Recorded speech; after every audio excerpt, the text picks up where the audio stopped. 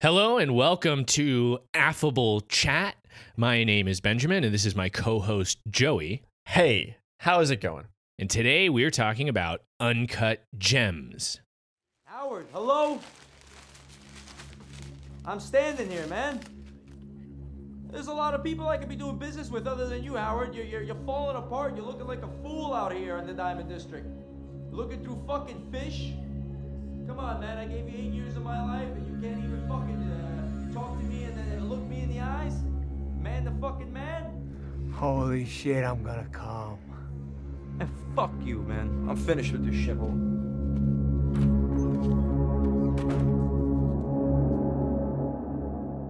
This is a fast-paced New York City crime, gambling, dramatic thriller. Directed by brothers Benny Safety and Josh Safety.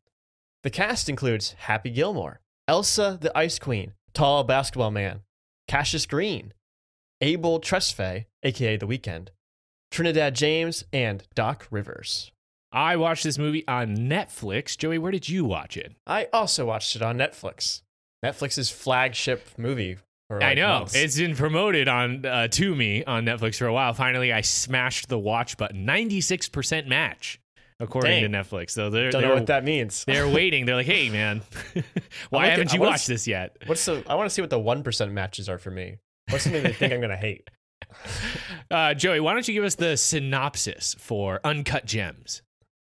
Well, Kevin Garnett demands The Rock. What else is new? Right. I know. I can't believe they made a whole movie about Kevin Garnett demanding The Rock. Just watch any of his career highlights. Come on. All right. So let's start with our pros and cons, as we always do. Joey, what did you like about Uncut Gems? I like that it was unique.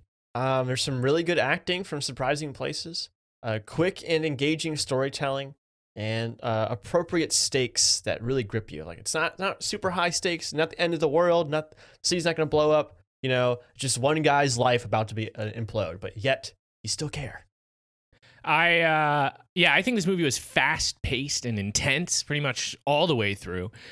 Kevin Garnett, especially Kevin Garnett, but also The Weeknd, deliver in their cameo roles. I mean, I don't even know if you can call Kevin Garnett's role a cameo, but he does play himself.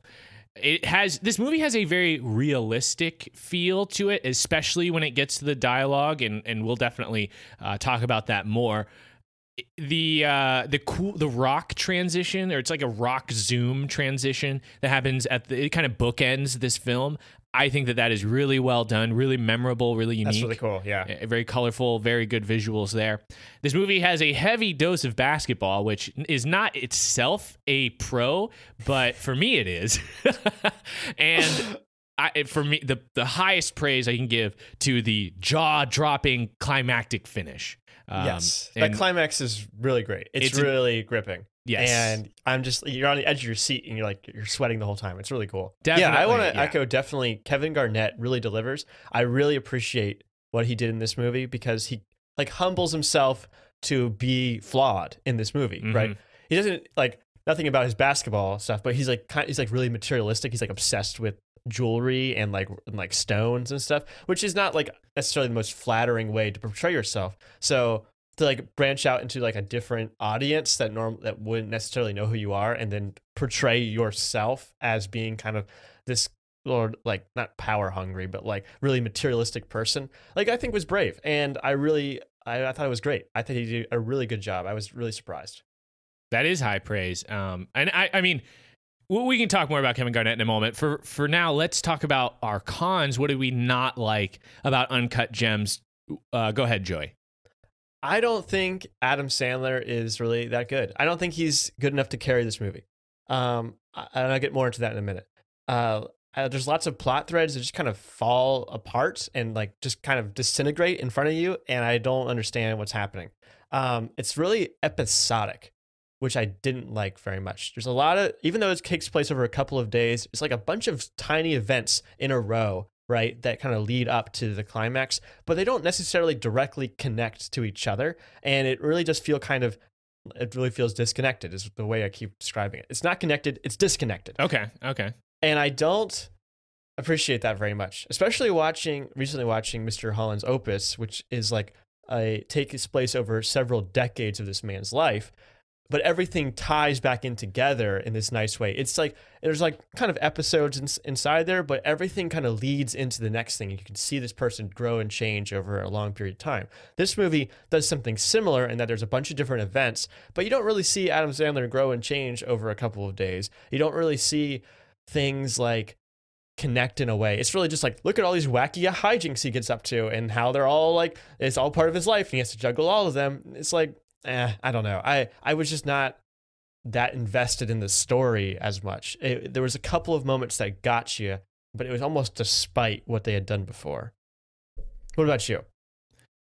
Overall, I like this movie. I enjoyed the experience, but I do feel like it's a surface level experience with not much depth. Like it's something that you can go through, but after it's ironic that we're making a whole podcast about it or committing our time to talking about it, but I do feel like it is it's more something that you'd rather experience than reflect on or think about. And we'll expand on that, of course, in our overall section. So let's get to it, Joey. Take it away.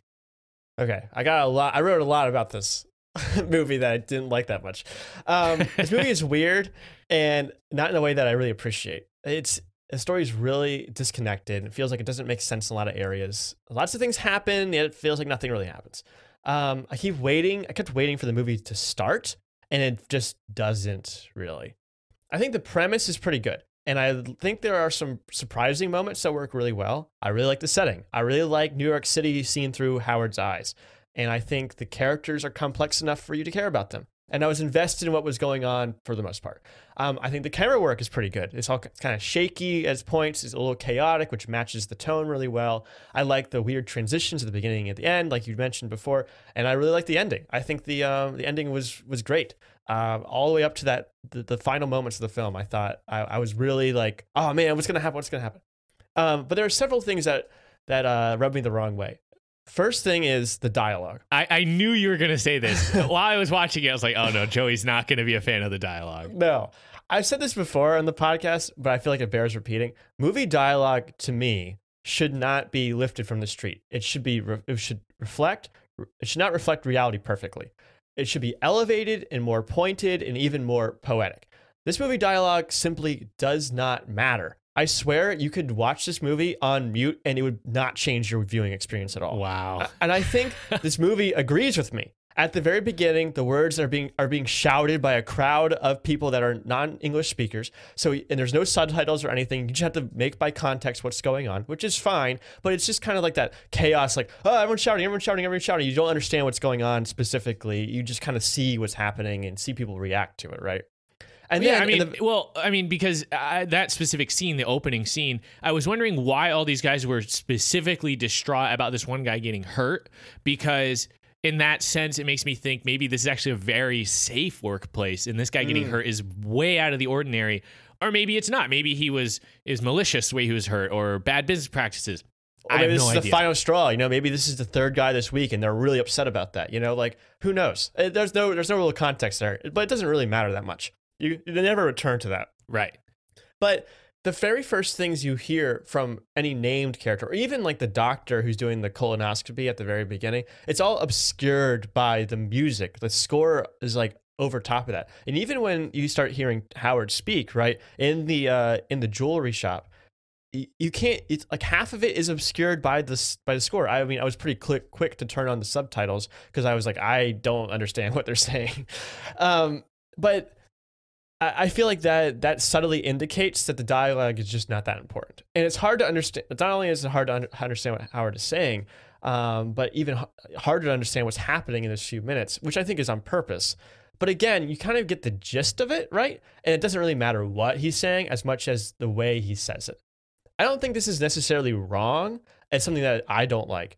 But it bothers me because I'm a sucker for really great dialogue. I'm the kind of person who can't listen to pop music because the lyrics make no sense to me. That it warms my way into my head. Like, that doesn't make any sense. You're contradicting yourself, and it makes me annoyed.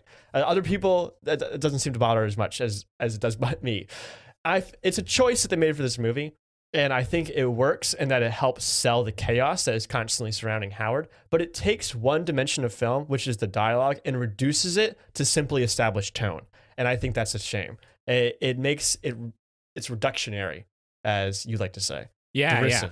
yeah. It's definitely, I totally agree. It's very noticeable. Like at first glance, this can seem like a really positive aspect because it adds to the immersion. I actually thought this was going to be like a heavier theme, and I mean, you could say it's kind of a theme for like the directing style. This movie was its own uncut gem, right? Like it was very unrefined in the sense that the dialogue seemed like it was lifted straight from the street. So it almost felt like, that's why I was saying it kind of felt like this movie had a realistic feel. It almost felt like we were just witnessing this guy's life as opposed to seeing a movie telling a story, right? Yeah. Where you just happen to be there for certain scenes, and in real life, scenes don't really play. Are no scenes, things just happen. And it has different levels. There are definitely times where it does feel more like a cinematic experience, and sometimes where it feels like they just turn the camera on in the middle of a chaotic moment where everybody's talking and people aren't waiting for other people before they say something. And it's like you said, it kind of takes away from the overall experience because it takes an important aspect of the film and kind of makes it one note. They're just talking, like the whole movie isn't like this, but overall it leaves behind a trail of scenes where it feels like nothing memorable was said. Right. I actually like earlier this week, I watched Knives Out, and a character like Benoit Blanc is so quotable because everything he says is so intentional. And you compare that to Howard, where it's tough to remember anything he said that really sticks out, apart from a couple of scenes. So I agree with you. Like from one, it is very intentional. It's a decision that they made. That's fine. It definitely gives this movie a unique feel, but it's not one that I really care for. Yeah, I agree. I think it's worth repeating, though, that what you just said about how it feels more real and it feels like there's no scenes in real life. I think that's an interesting take, and it kind of makes me feel a little more sympathetic toward it. But I overall, it was what's the word? It's like discordant. It's like it was not like aligning in my head as I expected, I guess, and so that made me feel I don't know, off kilter in a way. Yeah, and I want to like you were saying, like there are times where the soundtrack is over like kind of over the dialogue and it's hard to understand. And that is confusing, but this movie does a good job of making things so clear through actions that it's not necessarily that important. For instance, I had no idea what the name of Howard's brother-in-law is, the one he owes $100,000 to. I didn't know his name. Did not matter. I saw his face when it mattered. I saw his goons when it mattered. It doesn't matter what his name is, even though they do say it. The first time he talks about him was on the phone when he's calling him, and I couldn't understand what he was saying, which is frustrating. I actually intentionally didn't have closed captions on so that I could, because once I noticed that, I was like, I want to see how understandable this movie is. But I think the movie the movie can carry itself without understandable dialogue. But like we said, all those other things, like it does take away in some aspects. Yeah, because it's not utilizing one of its tools, right? Mm-hmm. It's saying, oh, this is like, we're not going to even try to write dialogue. We're just going to, we're just going to use it to establish what our tone is. Like there's other ways of doing that. And they do that well with the camera work and with Howard, like Adam Sandler's acting. So yeah, I don't know. I just, not a choice I necessarily agree with. Okay. My second thing that really bothered me was Damani. It was played by Lakeith Stanfield, who I really, really like. I thought he's absolutely incredible in Sorry to Bother You, which is one of my favorite movies that we watched for the podcast. And he delivers in a smaller role here. Just the way he kind of carries himself and interacts with the other characters just show how talented he is as an actor. He's so different in this than he is in Sorry to Bother You or in Knives Out even. The problem is not with Stanfield, it's with his character Damani. Damani is like a on-the-street salesman who has connections with big celebrities and with lots of disposable income. And he clearly works for Howard, but just like everyone else, Howard takes advantage of him. But like for the first hour of the movie, Damani just kind of disappears. He sends Howard cryptic messages. He seems difficult to find, and he just acts super weird. I just don't really understand what's supposed to be happening here. Like, why does he show up? Why does he show up at the auction house without the gem? And why does he drive all the way to Philly with Howard just to leave Howard outside? You know, there's no explanation. And then like later on, he sees him in the club and he's like, hey, you know, that we had a deal. Where's the gem? And Damani's like, oh, I don't have it with me. And Howard's just like, well, you're screwing me. And Damani's like, well, go screw yourself. So I don't care. Like, what's going on here? What is the interaction they have at this point? And it's not till later that Damani finds out that Howard has been like selling his watches behind his back. You know, it's like, what? Like, I thought he was his employee. Why is he acting so like, you know, why is he avoiding him and being so unclear about what's happening?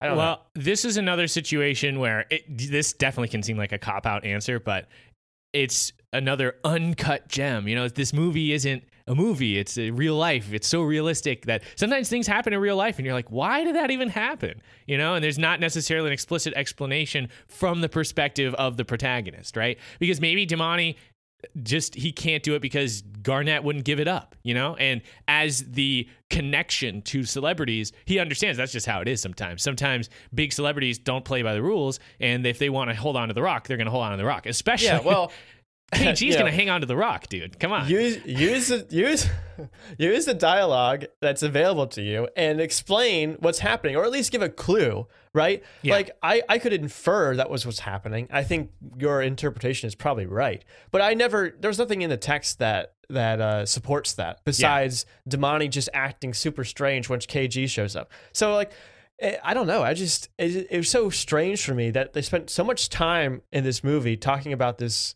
opal and having this main thing be that Kevin Garnett has it, but that he and Adam Sandler needs it, and he can't get it. I mean, that's the thing. It's like what I don't understand about this specifically is that this movie is kind of about Howard and about how he creates the chaos around him, right? He is the center of this hurricane, but he's also the cause of it. He's the one who's put himself in the situation he's in. But this is not that, right? He lends the rock to Kevin Garnett as an act of goodwill, not as an act to try to screw him necessarily, right? Or maybe he does. Maybe he is thinking that far ahead. Maybe because he wants to get the ring so that he can like put that up so that he can get money so he can bet on something. Maybe that was all part of the plan. I don't know.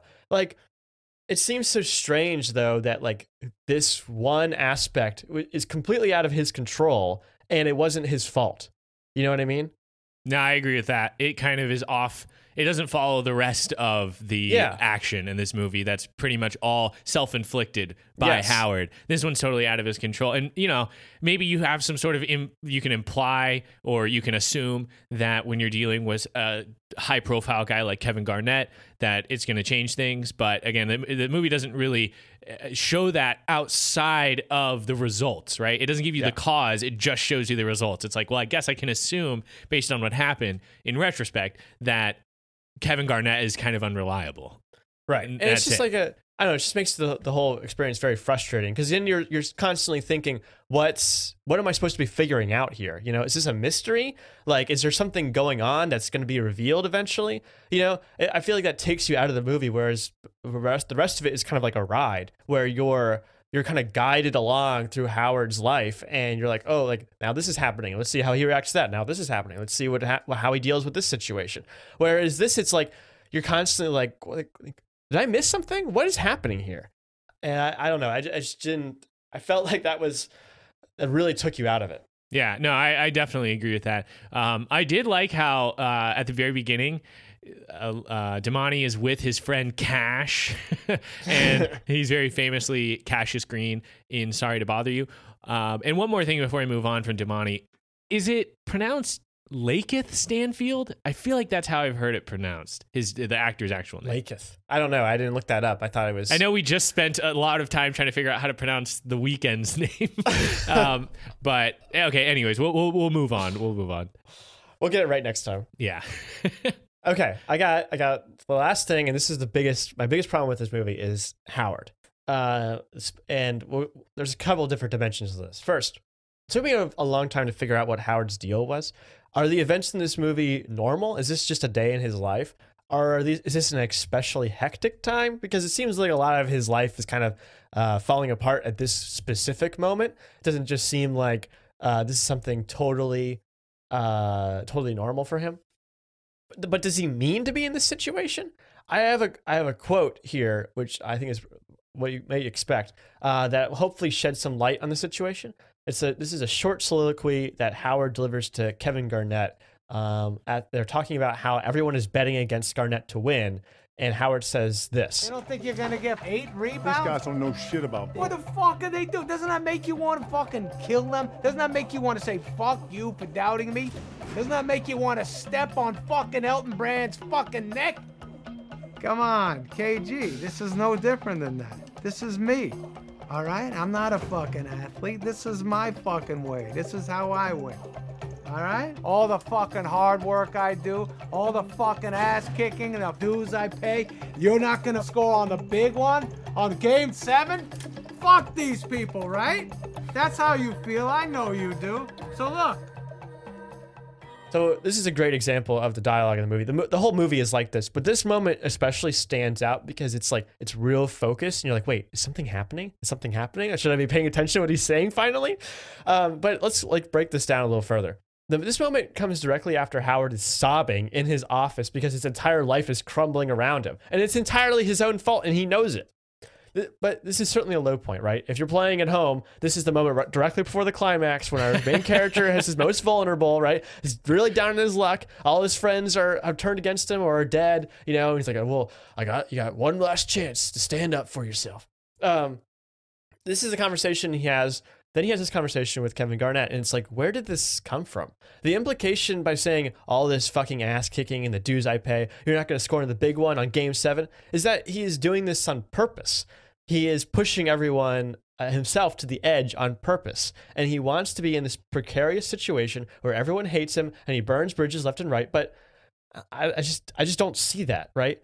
At no point do I feel like Howard is in control of the situation. He is constantly being harassed by people that he's screwed or trying to screw. His wife hates his guts. He's lying to his kids. He just kicked out his mistress. Like, this is my fucking way. This is how I win. Yeah, fuck you. That's not true. I don't see I don't see how he's doing it on purpose, and like how he can say, "Oh, this is how I win. I'm the puppet master. I'm pulling all the strings." You're not. You're a victim of the circumstance you put yourself in, and you just aren't clearly seeing far enough into the future to see how you can not get out of it, I guess. Well, my answer to that, because I totally agree, especially when you juxtapose this with what was just happening. He was just breaking down and realizing that everything keeps going wrong for him. And that's a great time to decide, I'm going to do something different, right? But maybe this movie is about gambling addiction and how Howard can't help himself. Well, every time he gets even a little bit of money, he instantly tries to turn into more money through gambling. And even though that doesn't make you root for him, it doesn't make any sense. Addiction doesn't make sense. And it's very destructive. So that is what I saw in that scene, was that Howard is totally consumed by gambling addiction. And in a moment where Kevin Garnett comes to the rescue, Kevin Garnett brings enough money to resolve his debt with the goons who have been chasing him the whole movie, who are really starting to screw him up at that point where things are really getting bad for him. And he can pay back his uncle, or his uncle-in-law, who gave him the money in the auction. He can solve a lot of his girlfriend is coming back. He could resolve a lot of his issues right here with just the money that Garnett. He would still have to keep working and be a normal dude, but he'd be in a better position than he was at the beginning of the movie. But instead he decides, I'm going to risk all of it on Kevin Garnett. Yeah. And I think that what you've said makes a lot of sense. And my only answer is gambling addiction. That's what he has. I feel like you're probably right about that. There's a lot of evidence for that in this movie. Okay, but I think we can take this a little step further and maybe take a meta angle to this too, because I think you might be tempted to say that this quote is Adam Sandler talking to the audience as well, right?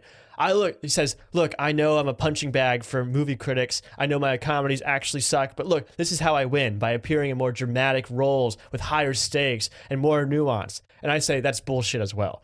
Red Letter Media one of my favorite critics on YouTube, make the claim often that Adam Sandler movies are actually just con jobs, that he claims to need tens of millions of dollars to make bad comedies so that he can just give a massive payday to himself and his friends. I don't know if I would go that far. But I also don't agree with other critics that claim that Adam Sandler is actually secretly a good dramatic actor when he's given a good director and a good script that he'll really deliver. I've seen Punch Drunk Love. He's been in a couple other ones that people claim are like evidence that he's a good dramatic actor. I liked his performance in that movie.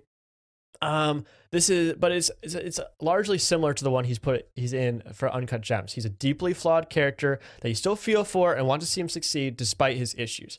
And for most of Gems, I think he's fine. Maybe even good.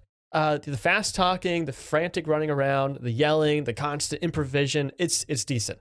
What he falls apart in is the really weighty moments when he's being roughed up in the car by Arno and his goons, when he's asking his wife for a second chance, when he's at this low point crying in his office. Those moments don't do it for me. Maybe I don't really see Sandler in those moments, but I certainly have lost sight of Howard, if that makes sense. Interesting. He's not, I don't know, it just doesn't do it. It's not convincing. I lose track of Howard in those moments. I just see some guy standing there, and like his lack of reaction a lot of times is just so, I don't know. It doesn't jive well with the rest of it, especially since like it would be more interesting to see how he kind of finagles his way out of this. Maybe he just keeps talking, or maybe he like totally folds, either way, like there's nothing there. He just kind of sits there and keeps repeating himself.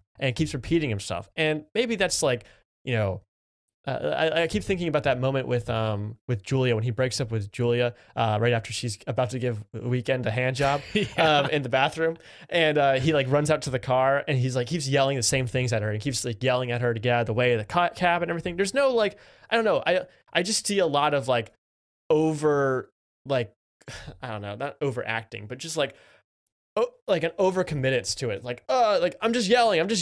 It's not necessarily portraying his emotions well in that moment, not really.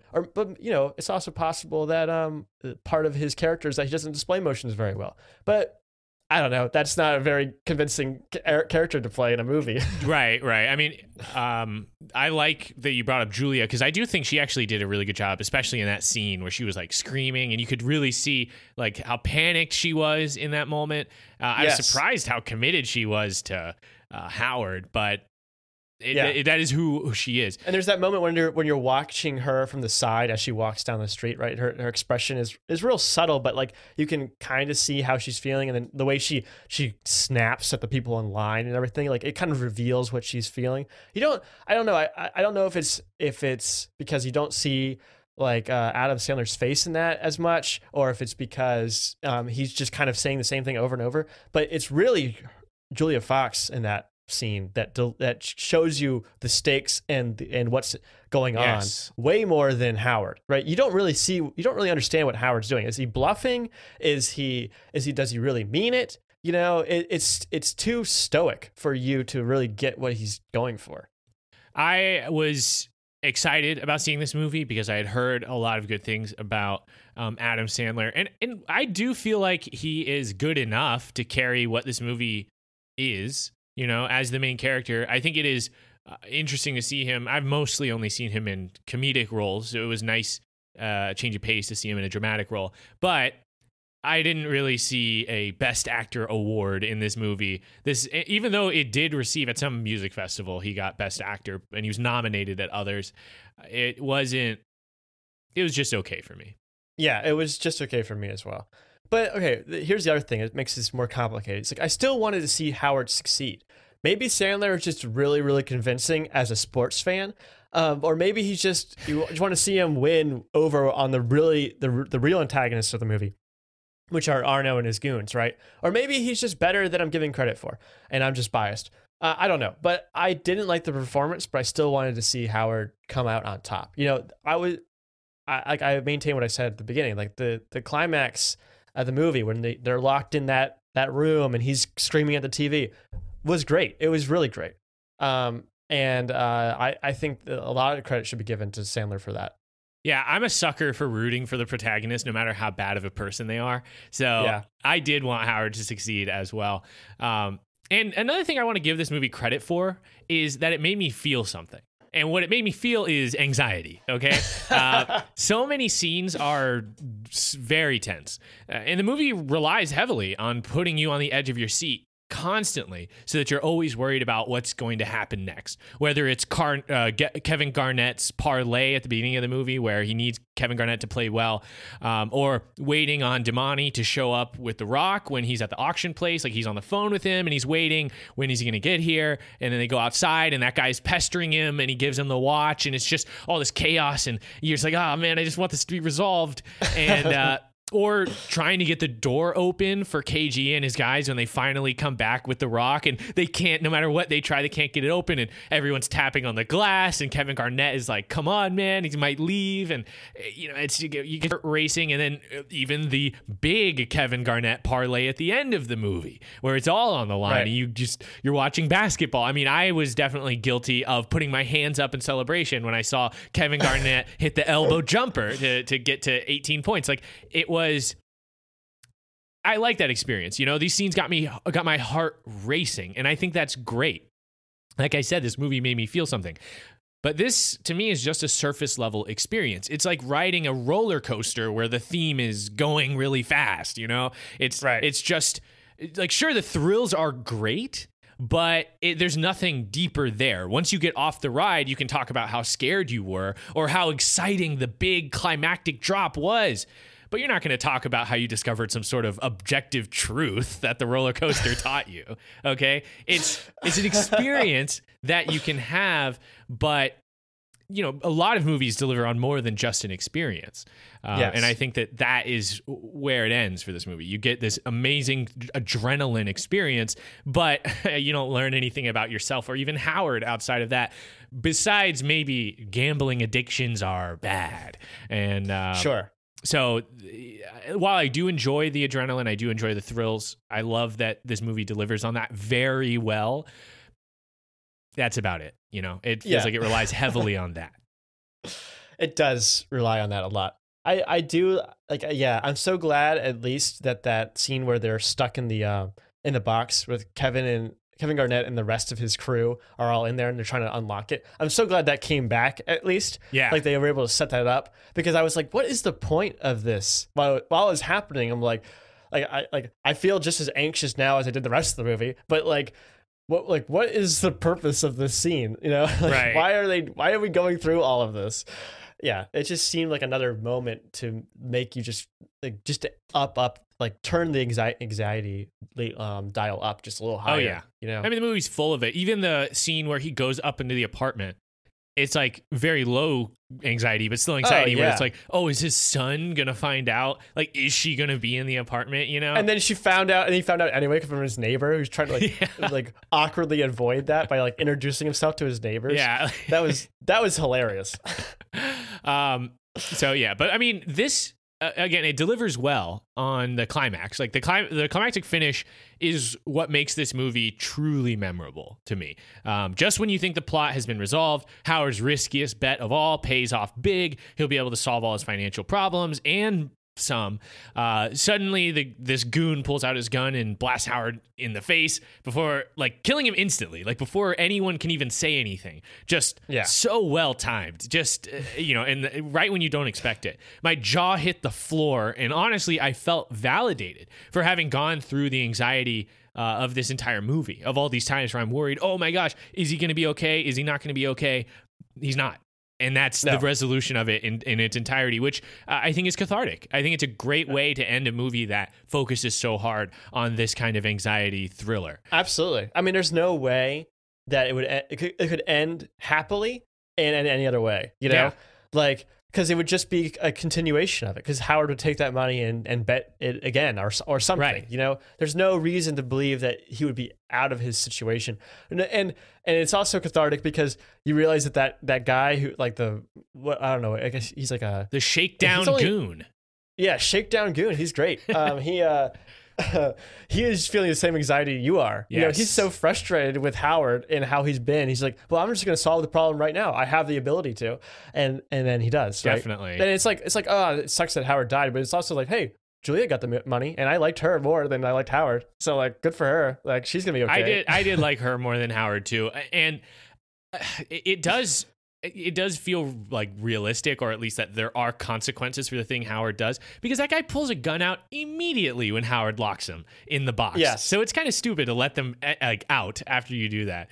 Yeah. And if you're the guy sitting in the box and you have nothing else to do, you're like, well, as soon as he opens the door, I'm gonna kill him. Because obviously, Like, that's- if you're in this line of work, you might be a little unstable. So Howard was foolish to let him in. Like, it makes sense. Like, Yes. the movie really does tie it all together right there at the end, and I think that's great. And to me, that climactic scene, the finish, is what helped him boost this movie into the "you have to see it" category, because Really? that's where this movie was, at least on social media. Was it came out, and the debate was, is this a good movie or not, for sure. But everyone said you got to see it and decide. And I didn't have it spoiled somehow, and this movie did well at the box office as well. Like it made a lot more money than it took to produce it, and it's a successful film. And I think in large part due to this amazing climactic finish. Yeah, I think that scene he has with Kevin Garnett where he gives the speech about how I win, that was like a turning point for me. But almost because it was so drastically different than the rest of the movie. And then this moment too was good. I felt like, again, just like you said, like actions had consequences for Howard, as you saw throughout the movie. It was consistent throughout. All the things he tried to do, some of them really failed, and he faced the consequences for that. And that was good to see, even though it's frustrating. Right. So, yeah. Well, I gotta say, like, I teased this at the end of our last episode where we were saying we were gonna watch Uncut Gems. The "this is how I win" portion of that quote was definitely oversold by the meme usage. I thought for sure that "this is how I win" was going to play a much larger role. Something that he said, like his catchphrase. Exactly. He's like, "See you tomorrow, Julia. Remember, this is how I win." Or maybe it would be used more than once. Or, I mean, it is used in the most like pinnacle moment of decision making, because this really was his master plan. But when it came across, I was like, wait, was that it? Dang it. Like, that was not the "this is how I win" that I wanted, you know? Right. So I just want to follow up on that, because I called this, I referenced this movie as "this is how I win the movie." And that is way overdoing it. This line is not that pivotal. So just, I still feel like people know what movie you're talking about when you say that, but it's more as a result of the meme and not because of the movie itself. Yeah, well, I'm going to refer to this as the Kevin Garnett rock movie from now on. Yes, so. I think that's another thing that I didn't recognize from just hearing about it from other people, that Kevin Garnett was going to play such a big role. But while we're talking about Kevin Garnett and how much he demands The Rock, I wanted to ask you: is the opal, the rock that shows up at the beginning, is it a MacGuffin? Is it a MacGuffin? All right, Yes. I'll give you I just looked up the definition of MacGuffin. Okay. So I'll read that for you now, and we'll decide. This is from Wikipedia. In fiction, a MacGuffin is an object, device, or event that is necessary to the plot and the motivation of the characters, but insignificant, unimportant, or irrelevant in itself. The term was originated by Agnes MacPhail for film, adopted by Alfred Hitchcock, and later extended to similar device in other fiction. Another smaller, shorter definition from I think dictionary.com or Oxford Languages. An object or device in a movie or a hook. Sorry, an object or device in a movie or a book that serves merely as a trigger for the plot. So this would be something. The Maltese Falcon is a very famous example of it, but it's something that like all the characters want or are chasing, but like doesn't actually do anything, right? It's just like everyone wants it, and there's some explanation for why they want it. Maybe it's a valuable object and they can sell it. So if they have it, then they have the ability to sell it, and that will bring them whatever they want, right? It's a way to create tension in your characters by having them all go for the same exact thing. Oh, okay. Doesn't necessarily mean that it's very useful or well done, you know? Right. So, okay. So is the opal a MacGuffin? So it's hard to say exactly, like, because the definitions we have here say that the object is essentially useless. So it makes you think about like something like an Infinity Stone. Like, is that a MacGuffin? Because like once you get it, you get like special powers, right? And like everyone's chasing it, right? So it kind of has a MacGuffin like properties, but like it changes the person who has it, you know, and makes them into kind of a different character, or at least gives them different abilities, you know? So I don't know if that counts as a MacGuffin or not. And in that regard, the opal a MacGuffin is a great question, because it's kind of hinted that it might have magical powers. And the movie kind of implies, sort of, like, it's very loose, that there is like luck or like good fortune associated with owning this object. And I think that's really interesting. And I think it kind of puts it in maybe it's not a MacGuffin. Okay. Kind of thing. Well, because I always understand, the way I understand is MacGuffins are a plot crutch. They are something that you do if you aren't good enough at writing a plot. You need a MacGuffin to drive the narrative, because you're not, witty enough to come up with something more clever. Well, you have to like create motivations for your characters beyond I want rock, right? You know, you're like I want rock because is a little bit better, but it's better to be like, well, I want this person to not have rock. You know, that's a little more interesting. Okay. Well, because this scenario actually reminds me of an episode of Frasier where it doesn't. A player for the Seattle Supersonics is struggling with mental health issues. So he goes and sees Niles, who's a therapist or psychiatrist, and Niles talks to him through some of his issues, and the basketball player ruffles Niles' hair at the end, and he has an amazing game. So Niles is sitting there thinking, the therapy I put him through was so good, it got his mind right, and now he's playing amazing. But the basketball player, all he understands is I touched your head and then I had a good game. So you're my lucky, you're my, my good luck charm. And he brings Niles to every game and touches his head so that he can have a great game. And every time he does that, he plays amazing. And when Niles doesn't show up, he doesn't play good. And that's exactly what the opal does for Kevin Garnett. You can say it has magical powers. It has magical basketball powers and makes the Celtics win and makes Kevin Garnett play well. But it can also just be a mental thing. And Kevin Garnett just feels confident. It's like his lucky underwear. It's just something he assigns responsibility for his performance to. But if you don't believe in, myths or luck, you could say, no, Kevin Garnett was just feeling more confident, and then he used that confidence to play better. So...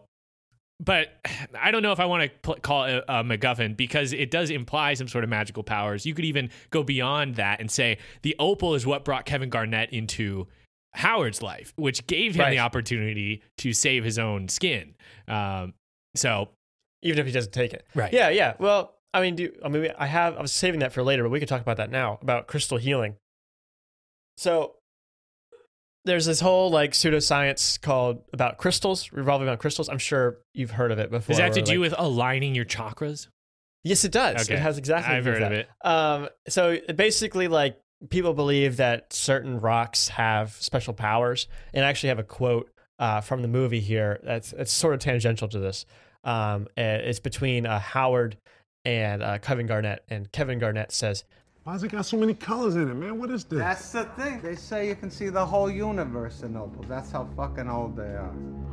There's kind of this, like, it's this mystical object in a way, but it's clearly just a hunk of stone. And Kevin Garnett thinks it's really powerful or something. It really speaks to him. And then, of course, when he has it in his possession, he feels like he's playing better. And there's evidence to show that crystal healing is a powerful placebo and will, aid you in kind of ways the same way that placebos will, but nothing more than that. There's no scientific studies that support like crystal healing as an actual like science. But there's lots of things that they claim. Like one of the things is that quartz, amethyst, and opals are all very important for crystal healing.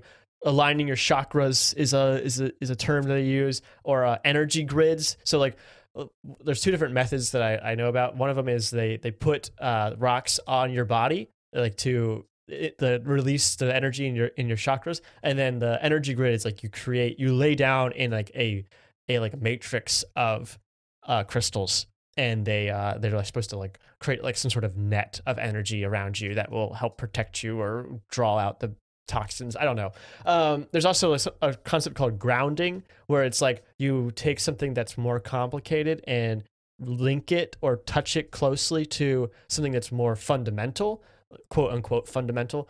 It's so like a mineral would be more fundamental than like a table or something, like, because a table is made out of different things and it's like more complicated. I don't know. It's all made up, but basically the idea is to like somehow. Basically, the idea of crystal healing is to convince people that they're doing some sort of ancient mystical ritual so that they themselves heal themselves. Maybe they don't admit that, but that is how it works. Right. That's how the placebo effect works. There's a whole bunch of stuff about it on Wikipedia. I actually discovered that Wikipedia has a whole like series of articles about alternative medicine, which I think is pretty interesting.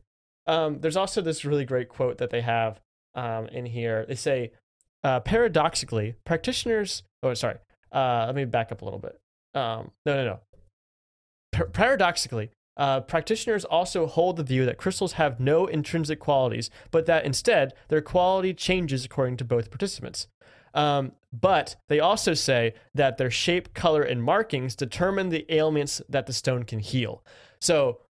it depends on you, but also these stones work great for this. Yeah, so it's there's not a lot of books written about this, not a lot of consistency, you might say, in crystal healing. Well, while we're talking about crystal healing, I just have to bring up that one of my ASMR triggers is unintentional, like it's an unintentional ASMR trigger where people explain things, and pseudoscience is perfect for this, because I don't actually want to learn about whatever they're explaining. I just want to hear somebody explain something that they know really well and have them, even especially when it's combined with some sort of motion, especially like hand motions and stuff, that is really good for ASMR. So I've actually watch YouTube videos with crystal healing where they explain exactly what they're doing, exactly why this crystal and what chakra they're aligning and all that. But notice how I haven't retained any of that information, because I know that it's bullcrap, but it is really relaxing and nice for ASMR. So another great benefit of crystal healing. That's Who right. knew? Put it down. But just to return to the opal itself, so are we going to say yes MacGuffin or no MacGuffin for the opal? I'm tempted to say no. I'm tempted to say no, only because it plays a role, but not the entirely driving role, right? The goons in the movie, Arno and his goons, are not after the opal. It's really Kevin Garnett and Howard. Right. And Howard is after it for a specific reason, for something that he can get out of. And Kevin Garnett's after it for a different reason. So in that way, it plays that role between those two characters, but it doesn't drive the entire action of the movie. It's simply kind of a catalyst at the beginning. Yeah, Julia doesn't care about The Rock. No. Howard's wife doesn't care about The Rock. His kids don't care about The Rock. I mean, really, if you get down to it, only like the Rock itself is only something that's sought after by Kevin Garnett. And, well, even at the auction house, right? Nobody else bets on it except for Kevin Garnett. Exactly. So like, I don't know. I think you could. I don't know. The term MacGuffin is kind of loosely thrown around, but I don't think this follows. I think that you're right. It has to be something that's more central to the plot, and the more people pursuing it, more characters pursuing it. I don't think it's true. Kevin Garnett wants The Rock far more than anybody else, and if that's not always true, then I don't know what is. You know, Kevin Garnett and The Rock. It's a union that we all know very well. Yeah. Okay. Well, I think that's going to wrap up our overall section, and we can move on to cool Easter eggs. What do you got, Joey? I got a few that I stole from IMDb, and I thought were kind of interesting. First one. The film was inspired by the Safdie brothers' fathers. Maybe is it Safety or is it Softy? I think now that you say softy, that probably is it. I don't know how I put the long A in there. The Safdie brothers' father's time working as a salesman/runner for a man also named Howard at the Manhattan Diamond District. The Safdie brothers and their father are also Jewish and avid basketball fans. So this is a deeply personal movie. Actually, this movie, they were writing this movie like early on in their career before they actually had a couple of other movies made, but they weren't able to do it because they they had like large budget constraints. But after they had some success in like the festival circuits, they were actually offered a chance to make a superhero movie, which they turned down in favor of making this movie instead. Wow. So well, it's nice that cool. it has that personal meaning to them. I was Absolutely. really interested in seeing what happens inside those diamond districts because I've walked past them before, but a man coming from humble means like myself don't spend a lot of time shopping for jewelry. Gold-plated Furbies. Exactly. So it was a part of the, I don't know, it was something I'd never seen before. Me either. All right, my next cool Easter egg. Howard tells his son that his neighbor acted in Good Times and Coming to America. When they knock on the door of the neighbor is answered by John Amos, who was indeed the father in Good Times and the father of Eddie Murphy's love interest in Coming to America. Interestingly enough, the Safdie brothers made a film called Good Time, which inspired Adam Sandler to take the role in this film. So there you go, some connections there. So do you remember that scene? I when do, and he knocks on calls the him door? a legend, even though he Yes. doesn't let him use the bathroom. He's like, no, like don't say that, son. He's a legend. Like that's pretty cool. Yeah, so it really was him. Really was John Amos. All right, and my last one is Yussi, who is the one of the people that works for Howard, who he quits at the beginning of the movie. Is played by a real life jeweler, Maksud Agajani, who was embroiled in a social media spat with rapper Tekashi 6ix9ine in 2018 over a $25,000 bracelet he said he lent to the performer and was never paid for. The situation was covered by several hip hop media news outlets. So that guy, Tekashi 6ix9ine, now probably like technically, I guess you could say, has a bacon number now because he's like appeared tangentially to this other guy in a movie. So. You say a like 7 Degrees of Yeah, Kevin yeah. Bacon. Exactly. Yeah. Interesting. Yeah, it's Tekashi 6ix9ine. He's kind of a reprehensible human being, so it would make sense that he's embroiled in some other scandal here. Yes. Although yes. I never understood the lending out of jewelry. That always just seems like an unnecessary risk to me. Yeah, it does. But I don't know. I guess it works. That is Who interesting. knows? I'm sure people who actually care about Tekashi 6ix9ine might have recognized this guy. They were probably Yeah, like, cheering. "Hey, yes, it's I'm that glad his guy." shirt got ripped. But okay, so I have a Easter egg, cool Easter egg for you, and there's a scene when they go to the Philadelphia 76ers basketball facility where Howard steals a basketball from somebody and scores a layup. And this reminded me that Adam Sandler is actually low-key good at basketball in real life, even though he doesn't look like he would be. There's actually several viral clips of him tossing dimes and making shots that went viral late last year in December, which is actually when this came out. So it's kind of cool to see him in a movie that's basketball adjacent, knowing that he does have a passion for the game in real life. I was hoping actually that was going to be how he wins, is that he plays basketball for the Celtics and helps Kevin. You're thinking like a Space Jam type thing? Sure. Where he shows up at the court and he's like, we're down a player. Who's going to play? He's like, this is how I win. And he comes up there with his goatee. And he like scores layups. Yeah, he does what he needs to help. Actually, no, that's how he does. He plays for the 76ers and blows the game so that he can win all the money. I don't know, man. Maybe we've got a different movie on our hands here. We could call that one "This Is How I Win." But anyway, so those are our Easter eggs. Let's just briefly talk about the songs in this movie. And while I think overall this movie had an amazing soundtrack, like we talked about it earlier, the soundtrack is almost overemphasized over the dialogue at times, but it really helped to give this movie a unique feel.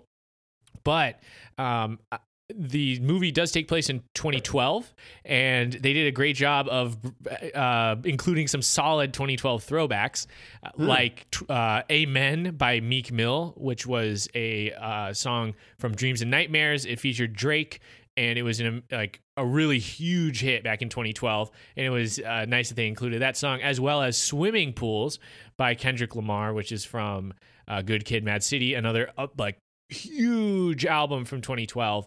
And I think they just did a good job of making it seem like this movie was taking place in exactly 2012. Yeah. Oh, well, they said they wanted to get, like, they got Kevin Garnett specifically because he was active in 2012. And same thing with The Weeknd. They were looking for someone that was active in like the New York City, like underground areas, like bars and stuff, in 2012. And they came across him. So like all of that was aligned. Like that was perfect. It wasn't just like, oh, who can we get? It was like, we need to get one of these guys, and they got them. So yeah, it's pretty cool. No, and The Weeknd as well. Although I'm not as well, I didn't know about The Weeknd in 2012. So the song he was singing in that club probably would have been really awesome for The Weeknd fan to get like a tiny little The Weeknd performance in the middle of this movie. It's he was on the come up at that time. So I just think that it was really cool that they included such accurate depictions of the culture at the time. And like the phones too, right? Like the texts and everything looked like back from 2012. Oh yeah, that really annoyed me too. Why do they make you read the screens? Yeah, that is an interesting thing about this movie as well, because without being able to pause, I felt like there were certain things that you couldn't understand. For instance, the exact specifications of that Craigslist ad or that Craigslist listing for the apartment that Julia was like threatening to move into. I just don't know. I didn't get anything out of that when I first watched it. I had to go back and pause and read what she said. I don't know. I think it's always a tough challenge to portray text messaging and phones in movies. Well, like House of Cards like revolutionized that, and they did such a good job with that because they started showing it on screen next to the characters, right, as they're on their phones, and it's just so much smarter. And it like all you have to do is get the actor to just type, and then you write up what's on there. You know, you don't have to actually have them type out what's on the screen, right? But you do. I feel like you sacrifice a bit of the. Like that might come across as too polished for a movie like Uncut Gems. Well, I mean, I do think that is intentional. Some of the, I don't know, just the I wouldn't say low production quality, but just not having things like that. There's no title cards. There's no narration. This movie is very raw and uncut. So I think that could have broken that feeling to have text pop up on the screen. But I mean, I'm just imagining it. Maybe they could have found a better way to do it. I do think it's tough to see what's on the phones in this movie. Oh, yeah. All right. Let's go to our quotes. I got a single quote that we haven't covered already. One quote. That's right. And this is between Howard and his wife. And his wife starts off by saying, "You know what, Howard? Say yes, what? I think you are the most annoying person I have ever met. I hate being with you. I hate looking at you. And if I had my way, I would never see you again." Absolutely devastating. I love this. You know, again, this is a moment of clarity in a movie full of just like obscure dialogue and everyone's talking over each other. Even moments before this, right, where they're at the Passover feast and they're all like talking and everyone's talking at the same time.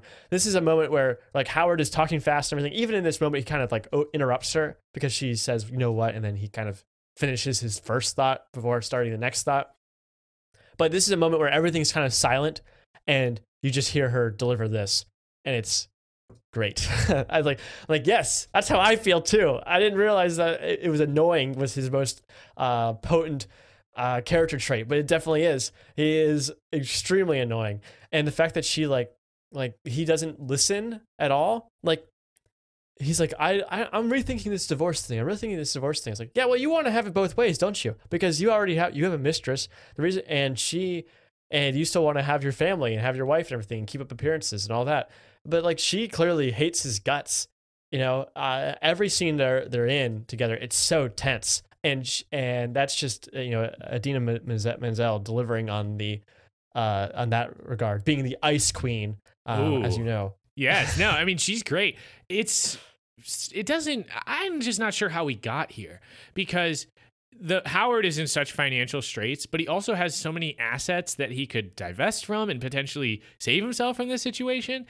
I mean, I don't know what his divorce settlement is going to look like, so maybe that's part of it, but he has a very nice house, okay? Yes. And he has 3 kids and, and an apartment nice car, in New York City. Apartment.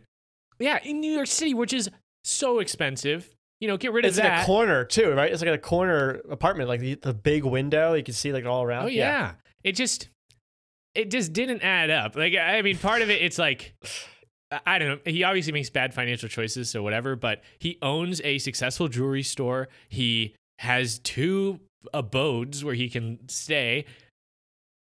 I don't know, man. Like, you're kind of like, I don't know what you're risking it for with these shakedown guys. Go get rid of something. Go sell your car or something.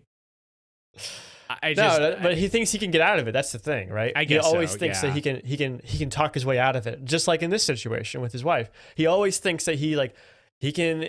I just gotta have a conversation with them and they'll understand. I just gotta do this and that, and if I just pull it off for long enough, I'll make it out of here alive. Well, you know what I mean? Well, the way I saw it was, remember when we saw Eurovision and there's the song along scene, and I was like, oh, so I guess this is what it's like when just beautiful people who can sing all get together. They just break out into immaculate melody. Everything is perfect together. Well, when I was seeing this, like, oh, I guess this is just how rich guys live their life. They're like, I can have as many girlfriends as I want, kids as I want. I can have as many houses as I want. It doesn't matter. I'm just so rich that I can live my life however chaotically I want, and it's fine.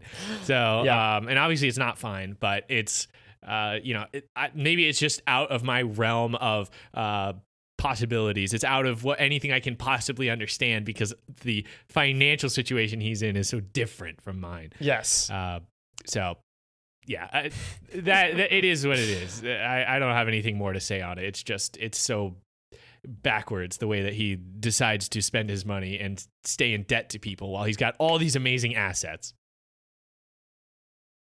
Nope. Sorry, do you want to skip the deeper section because we already covered it? Yes. Okay. All right, Joey. Well, I think it's going to wrap up our discussion on Uncut Gems, which brings us to what we do at the end of every episode, which is to deliver our ratings, 1 each. Ratings? So what rating do you want to give to Uncut Gems? I give this movie gambling recklessly. Okay. I do think that is an overall, like, if you want to say this movie goes deeper and teaches you a lesson, it's that gambling addictions are tough and probably impossible to beat without a support system, which Howard doesn't have. So I don't know. It seems like generous? a personal flaw for him. You know what I mean? Yeah. Like, there are certainly good people out there that suffer from something like this, but he is not one of those. Okay, well, I give this movie the gift of a fake Rolex, but I'm not going to say it's fake when I give it to them. I'm just going to say, how many X's does it have Rolex? No, the way you can tell is because the Rolex I'm giving to this movie, it makes noise when the second hand moves. It ticks. Oh, really? Which that's why Rolexes are so unique, right? Because they roll instead of ticking, so you can't hear them. Oh, I never knew that. Oh, that's it. I only know that not because I'm so well versed in Rolexes, it's because I listen to hip hop a lot, and that's like a thing that they're like, my Rolly don't TikTok. That's how you can tell it's real, because my Rolex doesn't make any noise. Anyways, that's what I'm giving this movie. I think it's fitting. And that's going to wrap that up. So, Joey, what's next on Affable Chat? Next, we are doing a biopic about Ruth Bader Ginsburg. Rest in peace. Right. The movie is called On the Basis of Sex. R.I.P. Yeah, it's definitely timely. So, yeah, that'll be our next one. A lot to learn about RBG, because just on the brief, reporting I've heard since her death, she did so much before she was even on the Supreme Court. So it's important to remember that as well. You can subscribe to Affable Chat on iTunes, Spotify, or wherever you get your podcasts. And wherever you listen to us, leave us a review. It really does help us grow. You can reach us on Twitter, Instagram, and TikTok at Affable Chat.